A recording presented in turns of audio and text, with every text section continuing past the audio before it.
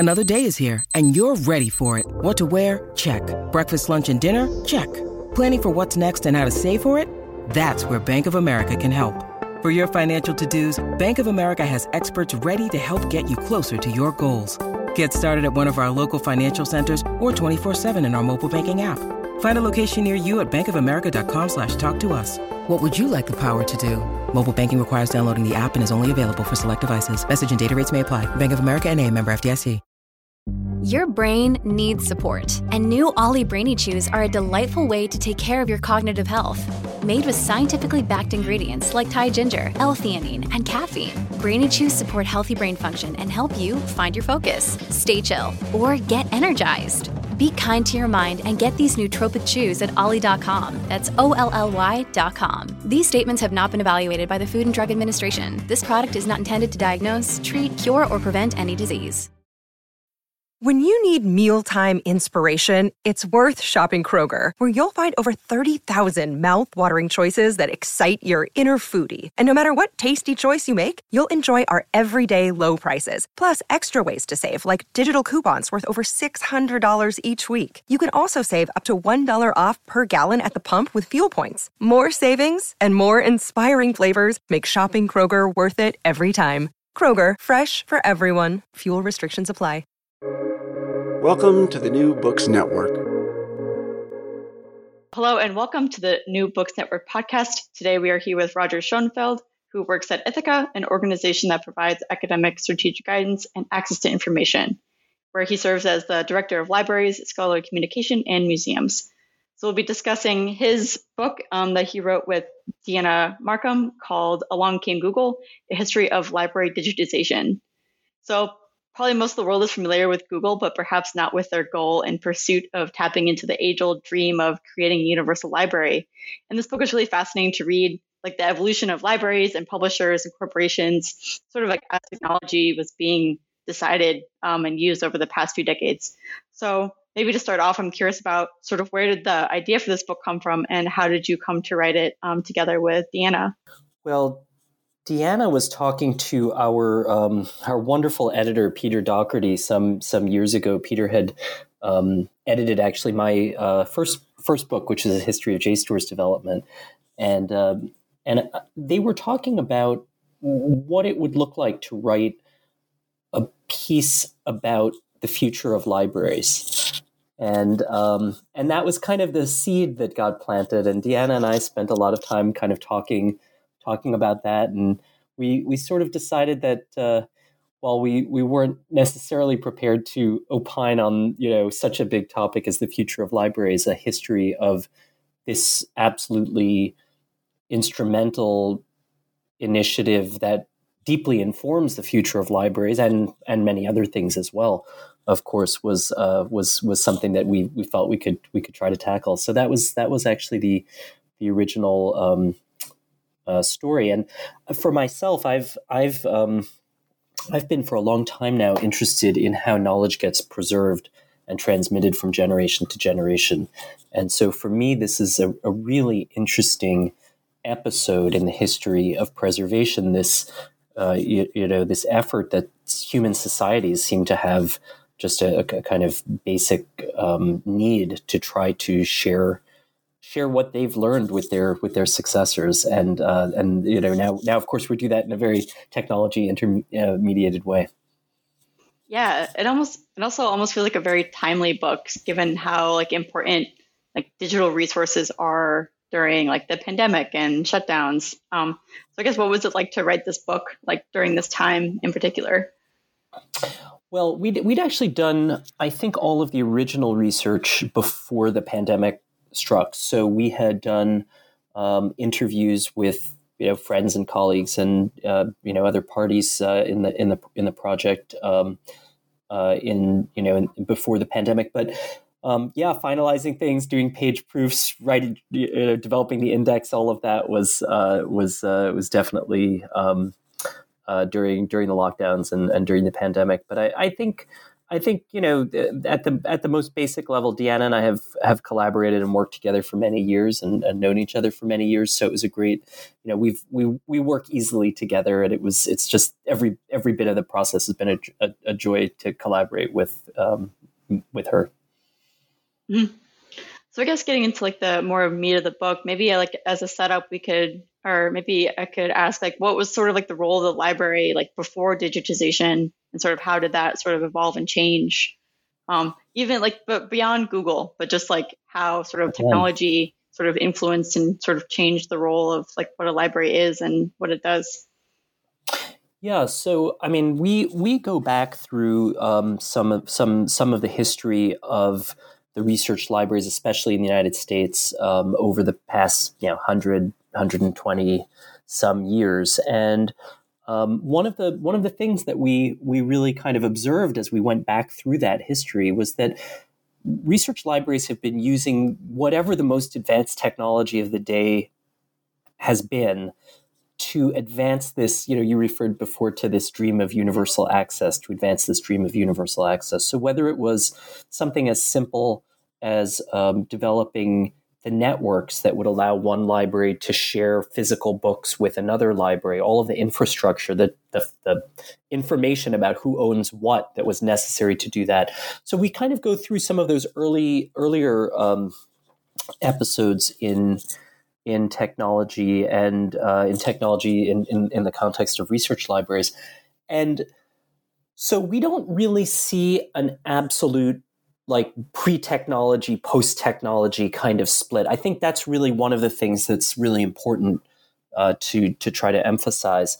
I do think that what we see is this growing dynamic over the past 20, 25, 30 years, where more and more of the original content, more and more of the books, of the journals, of the newspapers, the materials that libraries collect have become digitally available, and that's had a profound impact on library work, the nature of the actual labor that goes into running a library, but also the relationship between libraries and their suppliers, the publishers and other kinds of vendors, the nature of the services that are expected of the libraries by their user communities.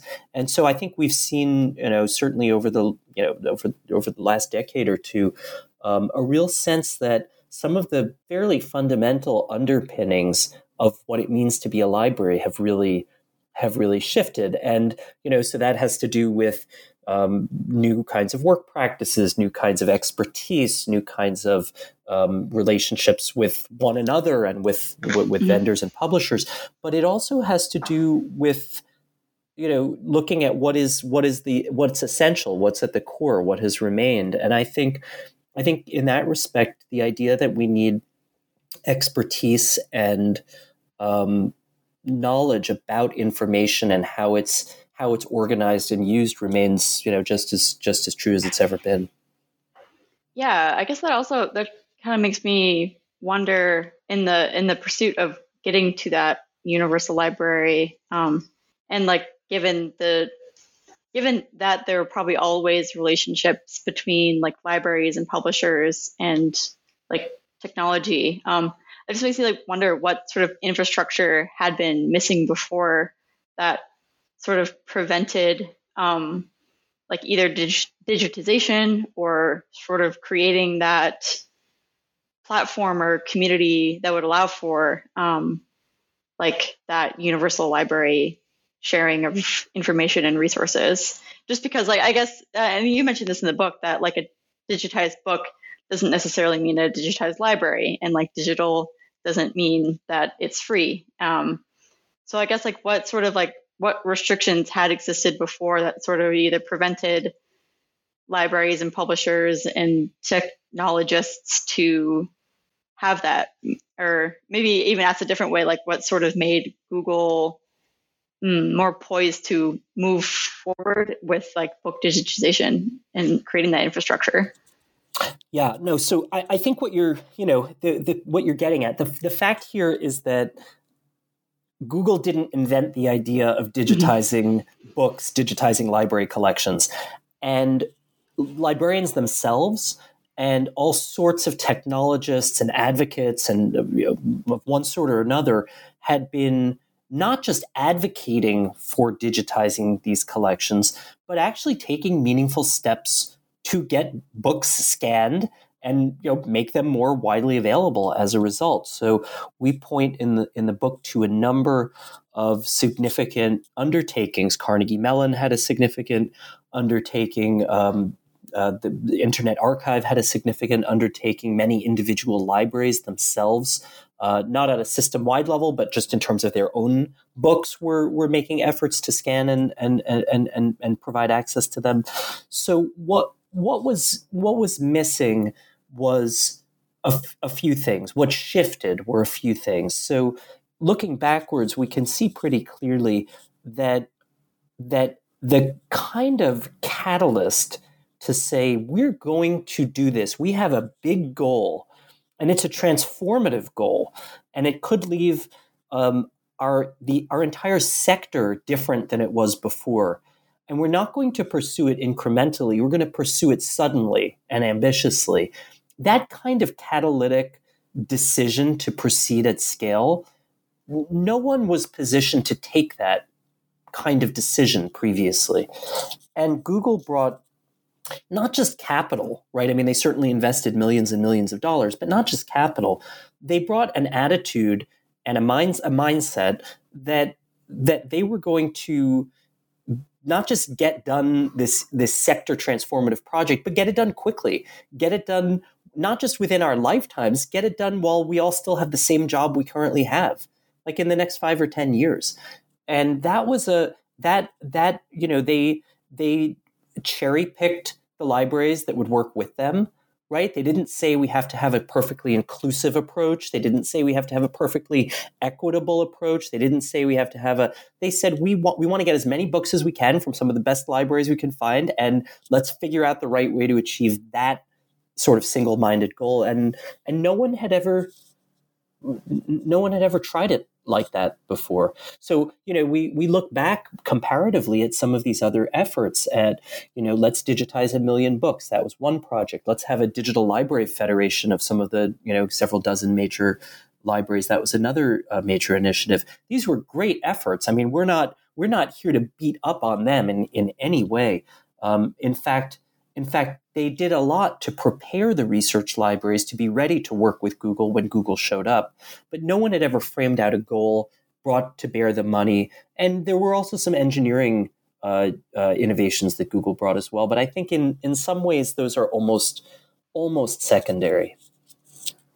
So it sounds like what you're saying was the work and efforts that libraries and consortia had been doing before Google came along sort of primed them to either work with Google or for it to be easier to initiate that digitization project. Is that right? Yeah, I mean, leaders had thought about everything from copyright issues to scanning workflows. They had a sense of preservation challenges. They understood how hard it was to achieve a goal like this. And so when this third party showed up, when Google showed up, they could appreciate what it was that Google was offering and make decisions about whether it made sense for them to participate with some amount of background. And as we chronicle in the book, there actually were cases where the library community really held Google accountable to a set of standards. They said, the quality has to be a certain to a certain level, and the outputs have to achieve a certain level of quality. And I think that's maybe an underappreciated part. It definitely wasn't that Google just came in, had a plan, signed up the libraries, and did the work. I mean, especially with the University of Michigan, but certainly with some of the others as well, this was really a partnership, and all the parties brought knowledge and expertise to the puzzle. Google's unique role was that it was a catalyst.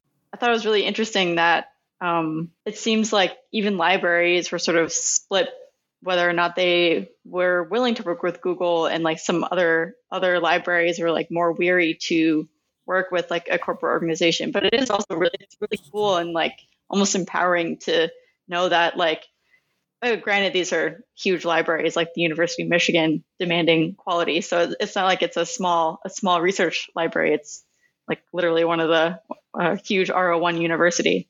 But I guess that makes me almost curious, like what were some of the differences in motive between like libraries who were more willing to work with Google and those that weren't, or sort of who and why were some of these partnerships that were formed, and sort of like who was allowed, like, I guess what I'm asking is like who was allowed to be at like these like negotiating tables, like, yeah. So I guess one of the things that might be worth saying is that when I look across many of the partners that Google developed, many of the partnerships that Google developed, many of the individuals involved were at some basic level fairly pragmatic. So, you in higher education, you have as anywhere you have a spectrum, but in higher education, there are in the research libraries and some of the major universities that have research libraries, there's certainly a lot of people for whom Google would not have been the first choice partner. Okay. And I think it's really important today. I mean, we have to realize today in 2021, what Google stands for today and the way that Google is seen today is not the Google that they were engaging with when the project was developing, right? The Google of today, people are wary of surveillance capitalism. The Google of today, people are concerned about internet oligopolies. The Google of today, people are, concerned about the effect of Silicon Valley giants on American democracy, right? I mean, these are some of the issues that some people anyway think about when they think about Google and some of the other major technology companies today. But 15 years ago, Google was still kind of a startup. It was still in its, don't be evil mode. And yet, even at the time, I think there were a lot of individuals who were skeptical of, this is a profit-seeking company, this is a startup, this is a technology, this is a corporation, this is not of the academy, this is not of the library. They don't have our values, they don't have our incentives, et cetera. So you had a range of folks. You had some folks who would say, yes, that's true. Paul Courant is a great example of this. Whether he would fully agree with this, he was Michigan's library director and sometime provost. And Paul Courant would say, maybe that was true, but who else is going to get this transformative project done? I don't see anyone else. And so he has this sort of famous, we quoted this line. I won't say it's famous. We've tried to make it famous.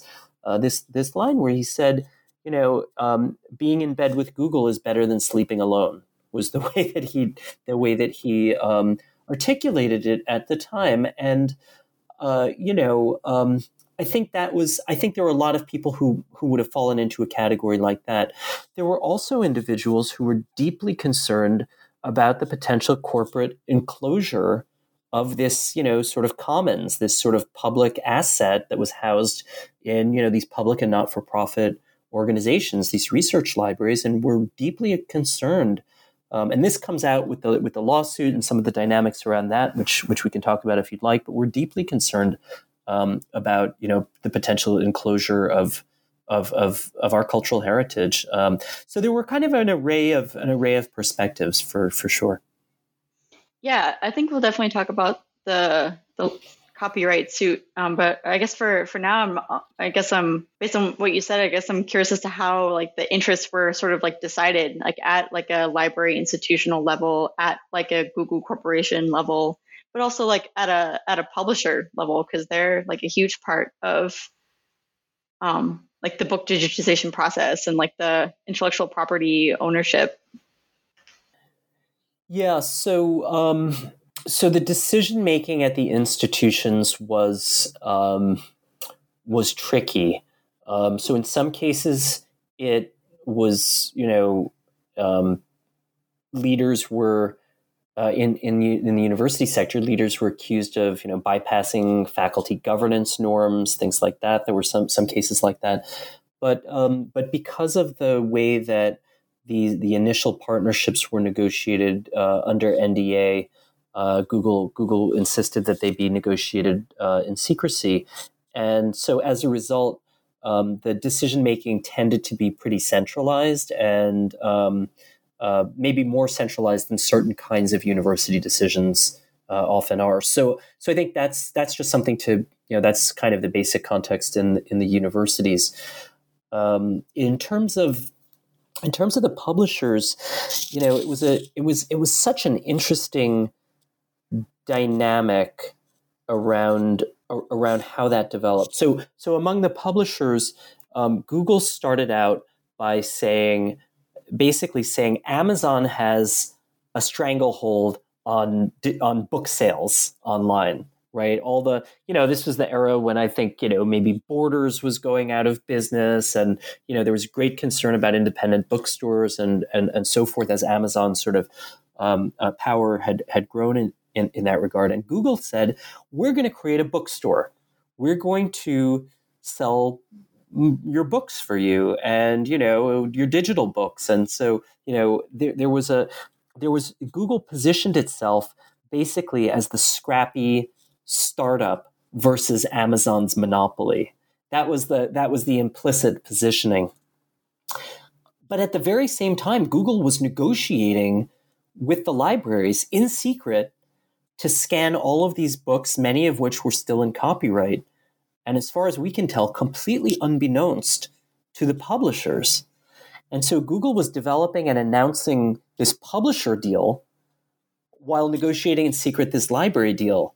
And so it was actually strategically a very interesting choice that they made in terms of how to do that and so forth. Publishers, understandably, were very excited about Google giving them an alternative to Amazon. But as the news about the library digitization project came out, and questions were raised about, well, what does this mean for copyright? What does this mean for protecting our intellectual property? There were quite a number of that was when things began to go sour.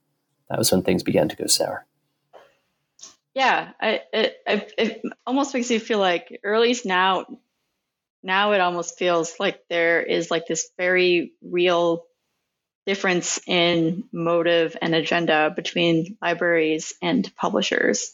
I wonder if that was something that was always true, or if that was just even more highlighted by like digitization and by Google sort of pitting them literally against each other in this situation of making a deal with publishers, but then secretly making a deal with libraries. Yeah, I mean, it's interesting to think about that as sort of pitting these two parties against one another. I mean, libraries and publishers have always had both a symbiotic and a complicated relationship in a lot of different ways. And I guess, the result of this set of efforts, the result of the way this initiative came together, was that there did develop a strong, query how strong, a strong alternative to Amazon. I don't think Google Books sells anything close to the volume that Kindle does as a counterexample. But at the same time, whatever goodwill there might have been there, and whatever universal library there might have been that could both accommodate publishers' visions of selling their wares and libraries' visions of expanding access, there are other ways this could have developed, right? There could have been a model that brought some or all of these things together. But I also understand why a corporation trying to think not about the kind of socially optimal solution, the theoretical and socially optimal solution, but how to actually make tangible progress in certain goals that they had set for themselves, could end up pursuing a strategy like this one. I'm certainly not here to assess whether it was the best or the right strategy. Just I'll only point out that it was a strategy, certainly not the only option that could have existed. I guess I'm curious as to, since you are also in you work with publishers all the time and you work with universities all the time, I'm curious as to what you think could have been a better strategy for sort of having everyone's sort of missions and goals be maybe more aligned, or and this is definitely beyond the scope of the book, but I guess I'm just curious sort of what an ideal path moving forward could look like for publishers and libraries to be more on the same page than maybe they seem to be now in a lot of ways. Yeah. So, I mean, I'll just throw an idea out there. I'm not going to suggest this is the best one, right? Oh, of course. But if you could think about ways to combine the publisher's interests in monetizing, developing a monetization scheme for their materials. At the same time, you think about libraries' desire to make everything more widely available than it previously has been. If you sort of take those two interests in the puzzle, I think you can imagine a whole lot of different ways that a third party, especially a technology product organization, third party, could develop an offering. I think in a way the challenge here is that it has been it's really hard to think past the existing paradigms. So the paradigm for the publishers, and in Google's work with the publishers, was how do we sell individual books to end users, right? And the paradigm for the digitization project was all about search and discovery, and access was secondary. It was all about Google feeding more things into the search engine. And so that's not really the paradigm. Neither one of those is really the right paradigm for knowledge, right?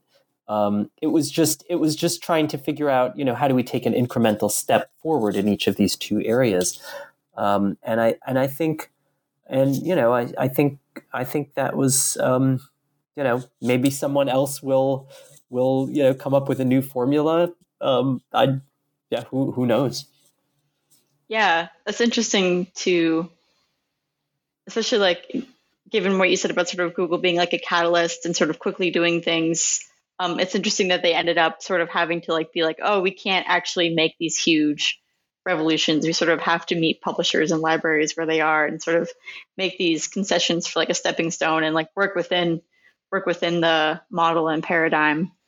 And I guess some of that too also came from that the copyright settlement that ended up happening. So maybe we could talk about, because there was a proposed settlement between copyright and ownership between publishers and authors and Google, and then there ended up being a different type of settlement decided by the courts.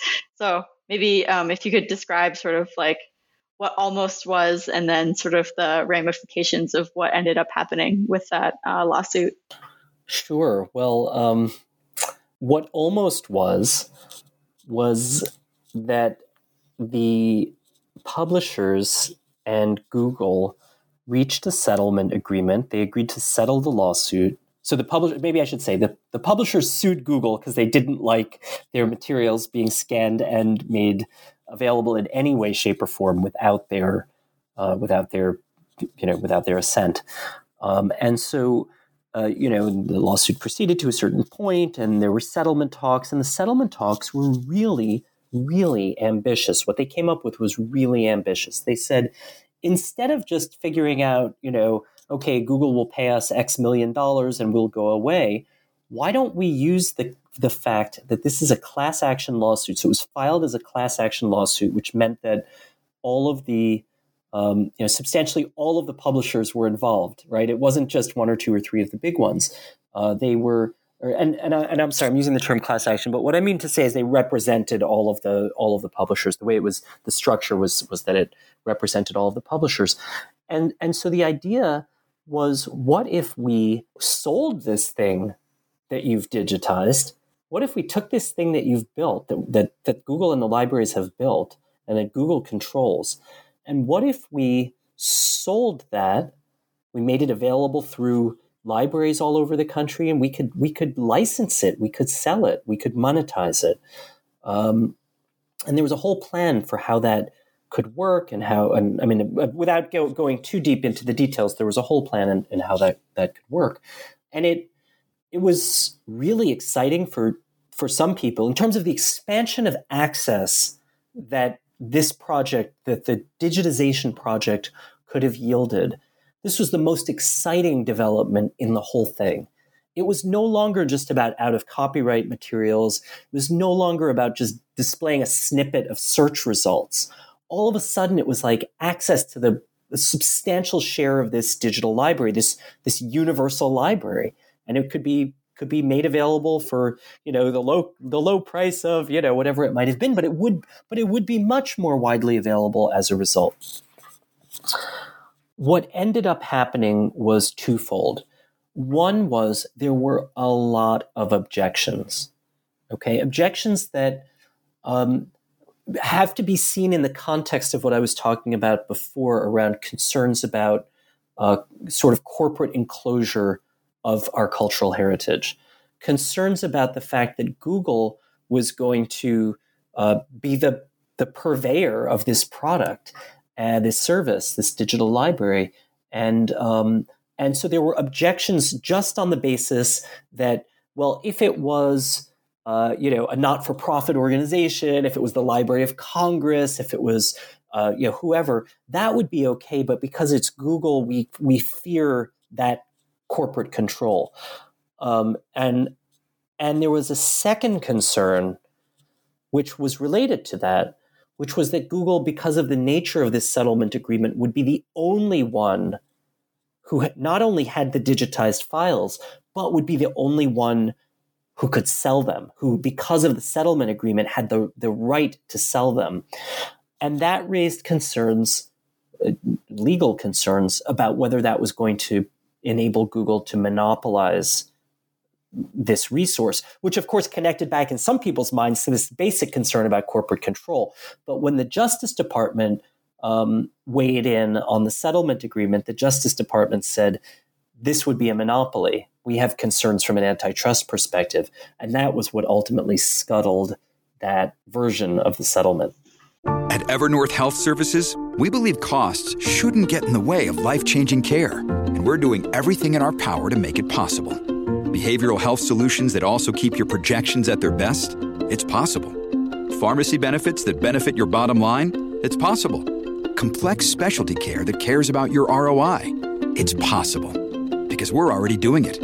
All while saving businesses billions. That's Wonder made possible. Learn more at evernorth.com/wonder. So I guess what ended up, because they already had digitized all these books, and like they were sort of poised and ready to sort of release this huge, obviously it wasn't a universal library yet. There's still much that remains to be digitized and a part of the collection. But I guess sort of what sort of came out of that settlement.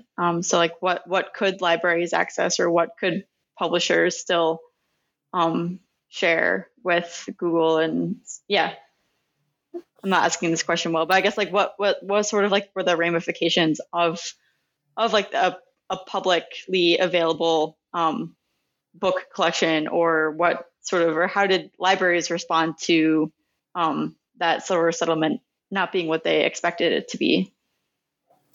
Yeah, so the result tangibly was that out of copyright materials could be made publicly available. And there's more nuance to this, but out of copyright materials could be made publicly available, and those that remained in copyright couldn't. That was the essence of where things landed. Google, I believe, paid some damages, made a payment, and so the libraries didn't really have anything more than the out of copyright materials from an access perspective at first. Now, that was really disappointing. As I was articulating before a moment ago, that was really disappointing. But at the same time, I think for some leaders in the library community, it may have been a bit of a relief. I mean, let's face it. If all of a sudden the vast majority of your print collection is available digitally, I think that was starting to raise some questions for some leading thinkers in the library sector about what would this mean for our work? Like, could we pivot our services? Could we, repoint our employees, our workers, quickly enough to adapt? Or would that actually be kind of detrimental to the ongoing role of the library? So I think those conversations were definitely taking place at the time. I mean, some people might have said, look, it's still good to have access. Some people might have said, oh, maybe it's better if the settlement agreement doesn't go through. But my point is there were concerns. There were definitely concerns. And there were other people who were, definitely adamant about it. Now, the library community, something that I do want to make sure we have a chance to talk about, the library community, in the midst of all of this back and forth about will there be a settlement agreement, won't there be a settlement agreement, what kind of settlement agreement might there be, the library community came together and said, we're going to take control of these files. And that resulted in, and that was the result of a set of provisions that the original partner libraries negotiated with Google that their only real payment for participating in the digitization project was that they were going to get a copy of the digital files, the scans, right? And with those scans, they could offer whatever services they wanted to offer, as long as it didn't directly compete with Google in a certain set of areas. And so while all this back and forth was going on around would there be a settlement, wouldn't there be a settlement, the library community got itself together and founded something called HathiTrust. And HathiTrust was an effort to take back control of these files. They already had control of the files, but sort of assert the benefits that came with the control of the files. And they started to think about, okay, if there isn't going to be universal access or something approaching universal access, if we as not-for-profit and public institutions have control of these materials, how can we expand the amount of access in various steady, methodical ways? And so HathiTrust has had a really terrific track record of, in a bunch of specific areas and opportunistically in some cases, steadily expanding access to more and more of those digitized books.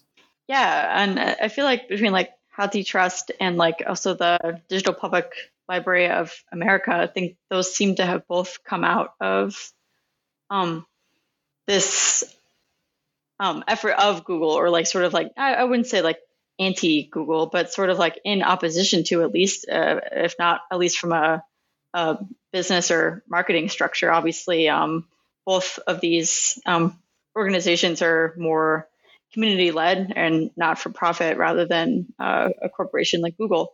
So I guess I'm almost curious as to how those collaborations were sort of unique and almost more successful than maybe prior library-led attempts, or sort of how they really came to have a strong and secure strategic direction in sort of the wake of these settlements.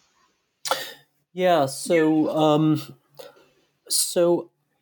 I'm not sure if it's fair to say that everything that came out of this was more successful than everything that came before it. I understand why, I can see the where that might appear to be the case, but I guess I would offer a little bit of caution about that.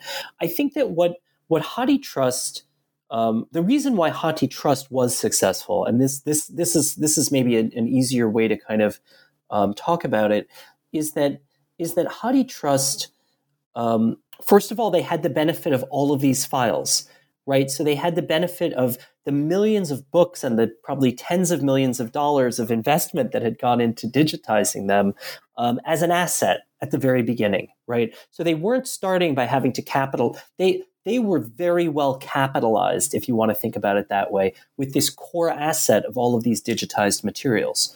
So that was one thing that was going in their favor. The other thing that was going in their favor was that perhaps because they had learned from the way that Google acted, some of the library leaders who were involved in the founding of HathiTrust founded it in spite of whatever opposition there may have been to moving forward with it. And so this was the kind of the second time in this story. There's two times in the story where the library community doesn't follow all of its values, doesn't act inclusively, doesn't have, every library gets a vote, like where there were two times in this history, two important times where there was a departure from that. One was the original decisions to partner with Google on the digitization initiative, and the second was the founding of HathiTrust. And there was a lot of discussions around and around and around and around about whether HathiTrust was necessary. Should we have a shared digital platform? If so, who would lead it? Where would it live? What would it, all of that stuff.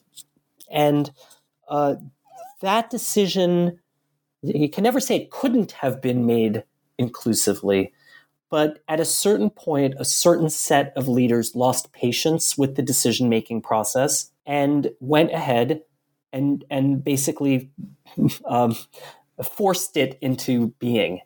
And in retrospect, HathiTrust is remembered as a community source initiative. It's remembered, it's understood. The rhetoric around it is that it's of the community. But in fact, HathiTrust was founded not of the community broadly, but of a few leaders acting in what they believed was the best interests of the community, notwithstanding whatever barriers they may have faced. Yeah, but even since then, it has seemed like it's grown. If it started off as this small group of leaders who had the community's interest in mind, but it's remembered as something that is a community-led project, that almost sounds like they were sort of right in that decision to put it together. Yeah, and or at least had the foresight. Maybe they weren't right, but they had like a vision. Yeah, I mean, I think this is one of those cases where what resulted clearly has been in the benefit of the community. I don't think anyone could really argue that. So HathiTrust over the course of time has had substantial positive impact for individuals with print disabilities. They've gone through some substantial initiatives around government documents, making government documents more widely available.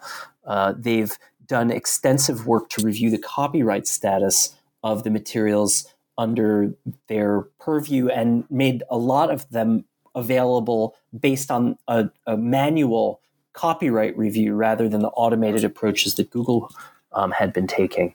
And then, of course, during the pandemic, HathiTrust launched what was then an unprecedented initiative to provide what they called emergency temporary access to the collection, and I think that each of those things was successful on its own terms. I think the library community, the research library community, being able to do those things collectively was the only way that that many of those developments could have happened. So absolutely, I agree with you. It is an essential piece of community infrastructure, perhaps the most essential piece of community infrastructure in a lot of ways that we have today in the research library community. Yeah, what you just said about the sort of emergency temporary access, that almost makes me wonder. And this again is I don't think necessarily what you discuss in the book, but I'm curious if that sort of temporary access or change in access to sort of information and content, if that's sort of led to either HathiTrust or publishers or libraries to sort of change their business models, if like they're able to, I guess like I'm thinking if libraries or publishers are able to provide this temporary access and still keeping relevant or still making money or still doing whatever their goals are, does that sort of change what that access could look like more broadly beyond like an emergency? So one of the things that happened during the pandemic, and so many disruptions, so much damage was done. But one of the things that happened that we really learned from is that many of the research libraries were temporarily unavailable.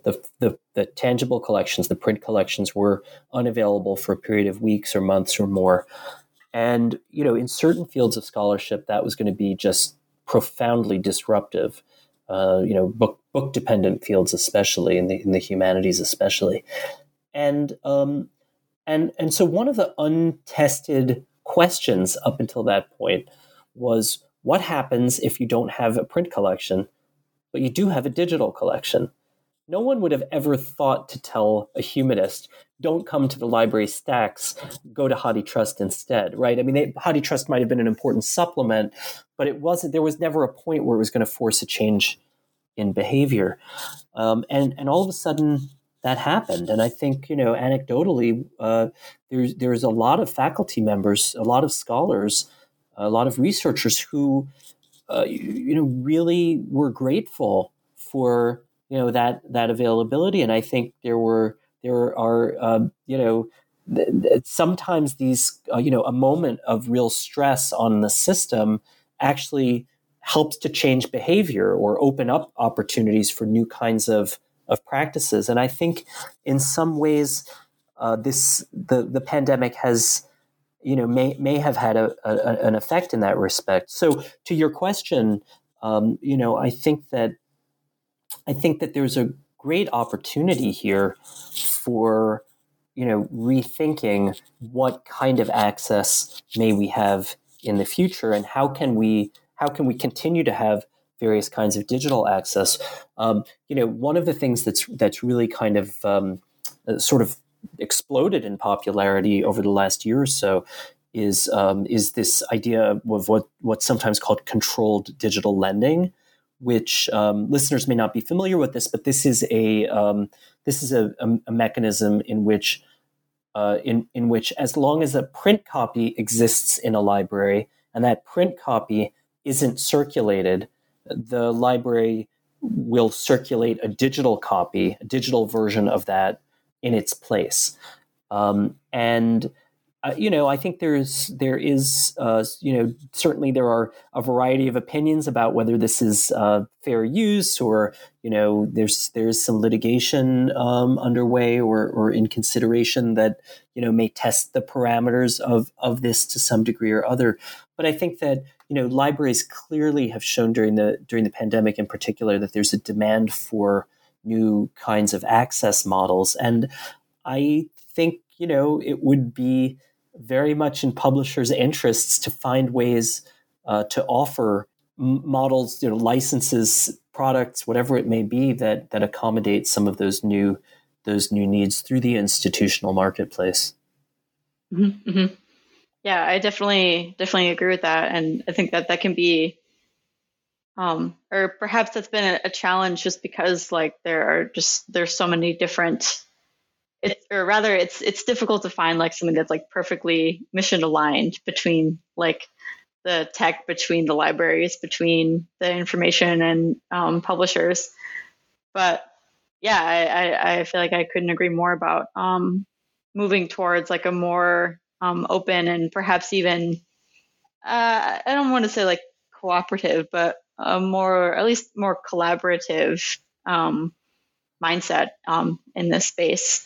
So I guess I'm curious as to what you think would like help facilitate that, whether it be like something more like infrastructure, or if it's something, or yeah. Yeah. So I think that a lot of what we're seeing more broadly right now is that there's been a huge explosion in the last 10 years in various open and free access models for content. So in the context of scholarly journal publishing, there's what's called open access, where there's lots and lots of efforts to make journal articles and journal manuscripts freely and widely available, reusable. And then in the sort of textbook publishing space, we've seen a sort of parallel set of initiatives, sometimes called open educational resources. And in both cases, these open initiatives were really started almost in some degrees against the publishers. But I think and certainly we've seen with open access, the publishers have found ways to adopt, and some would say co-opt, open access. And I think that what we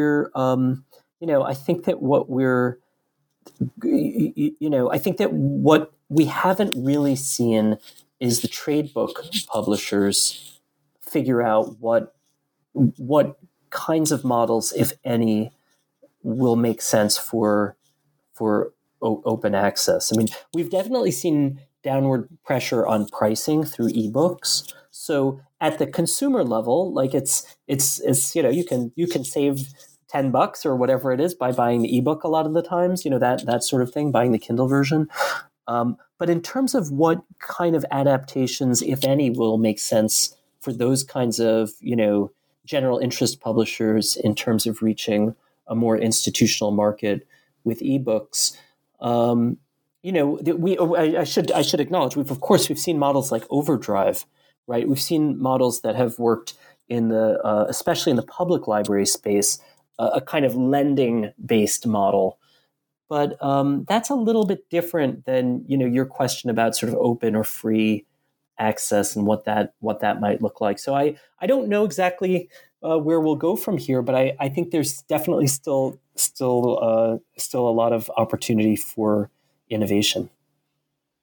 Yeah, I guess given it's certainly a very complex solution. I definitely don't expect like you personally to have like the perfect answer, but I guess I'm sort of curious as to where like Ithaka fits into this whole story and sort of how they've I guess you said that you've written a book about this too, so I guess I'm a little curious as to like what you're doing or like what Ithaka is doing sort of like in this space and how they're sort of helping shape the future of access to information at academic institutional level.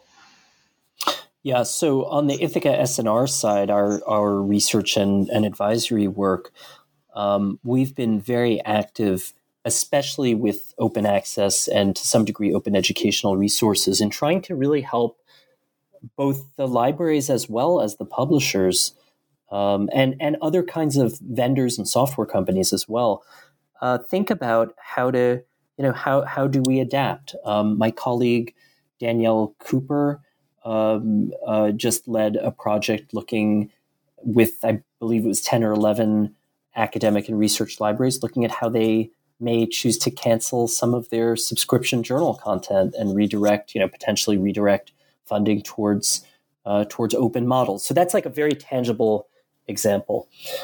And I think we're seeing I think we're seeing a lot of demand and interest in just at the research and advisory level. The other thing that's going on inside of our organization is that another service we operate is the JSTOR, the JSTOR Digital Library Service, and I wrote the book about JSTOR long before I came to the organization when I was still working at the Mellon Foundation. So it's kind of a funny. I don't know if it's a homecoming exactly, but it's a funny shift. But with JSTOR, the organization the folks who run JSTOR went through a process of enormously increasing access to participants at the beginning of the pandemic. And, I think that's, I'm not the right person to sort of speak about it at any great length, but that's, I think for a not-for-profit organization that's, really deeply committed to expanding access and expanding educational opportunities at the heart of our work, I think that kind of emergency measure taken during the pandemic is something that, we're a lot of people are thinking hard about, how do we learn from that and find ways to continue extending and expanding access. So we're seeing this kind of dynamic really across every part of the organization, and it's actually a really it's an exciting time to be working on these questions, because it feels the impact that each of us from our own part of the organization is able to have is like just so tangible right now. Mm-hmm. Mm-hmm. Yeah, well, that's really exciting to hear more about, or to sort of have that expectation of what will come out of like more discussions like that. I guess I imagine that you're probably working pretty closely with like other publishers or libraries and institutions. Yeah, definitely. And, we're seeing, the next, like, for example, I talked about the project about the big deals. Well, the next project that a next project that we're launching is one looking at streaming media. Okay. So like during the pandemic, everyone got really, streaming media became really, really important. And I'm not talking about Netflix. I'm talking about institutionally licensed models, though for many of us, Netflix and the like became even more important as well. So the question of what kind of models, as you take a service like a streaming media service and you take it out of the context of being like a hobby project or a side thing within the context of them. Libraries do journals and books, and everything else is like, really the long tail of the library work. But when streaming media all of a sudden becomes 20% or 50% or 70% of the usage of the library, that puts all sorts of pressure on all the business models, the pricing models, the fee structures. So, it's just an example. It's not exactly about open access, but the pandemic has raised all sorts of really important questions about, how do libraries expand access to information and do so in sustainable and responsible ways over time. And, when you kind of look at that as your mission and you think about, where do we need to go next? Well, film and video and all of that is certainly one of the next frontiers here. So yeah, it's a very exciting time to be working on these questions. Yeah, I feel like it's interesting. You said that this book sort of came from the pitch to describe the future of libraries, and it sounds like you've sort of just described that, like trying to adapt to new media and trying to figure out what new models and who to collaborate with in the future. So that's super exciting. I'll thank you again for this super awesome book and a great conversation.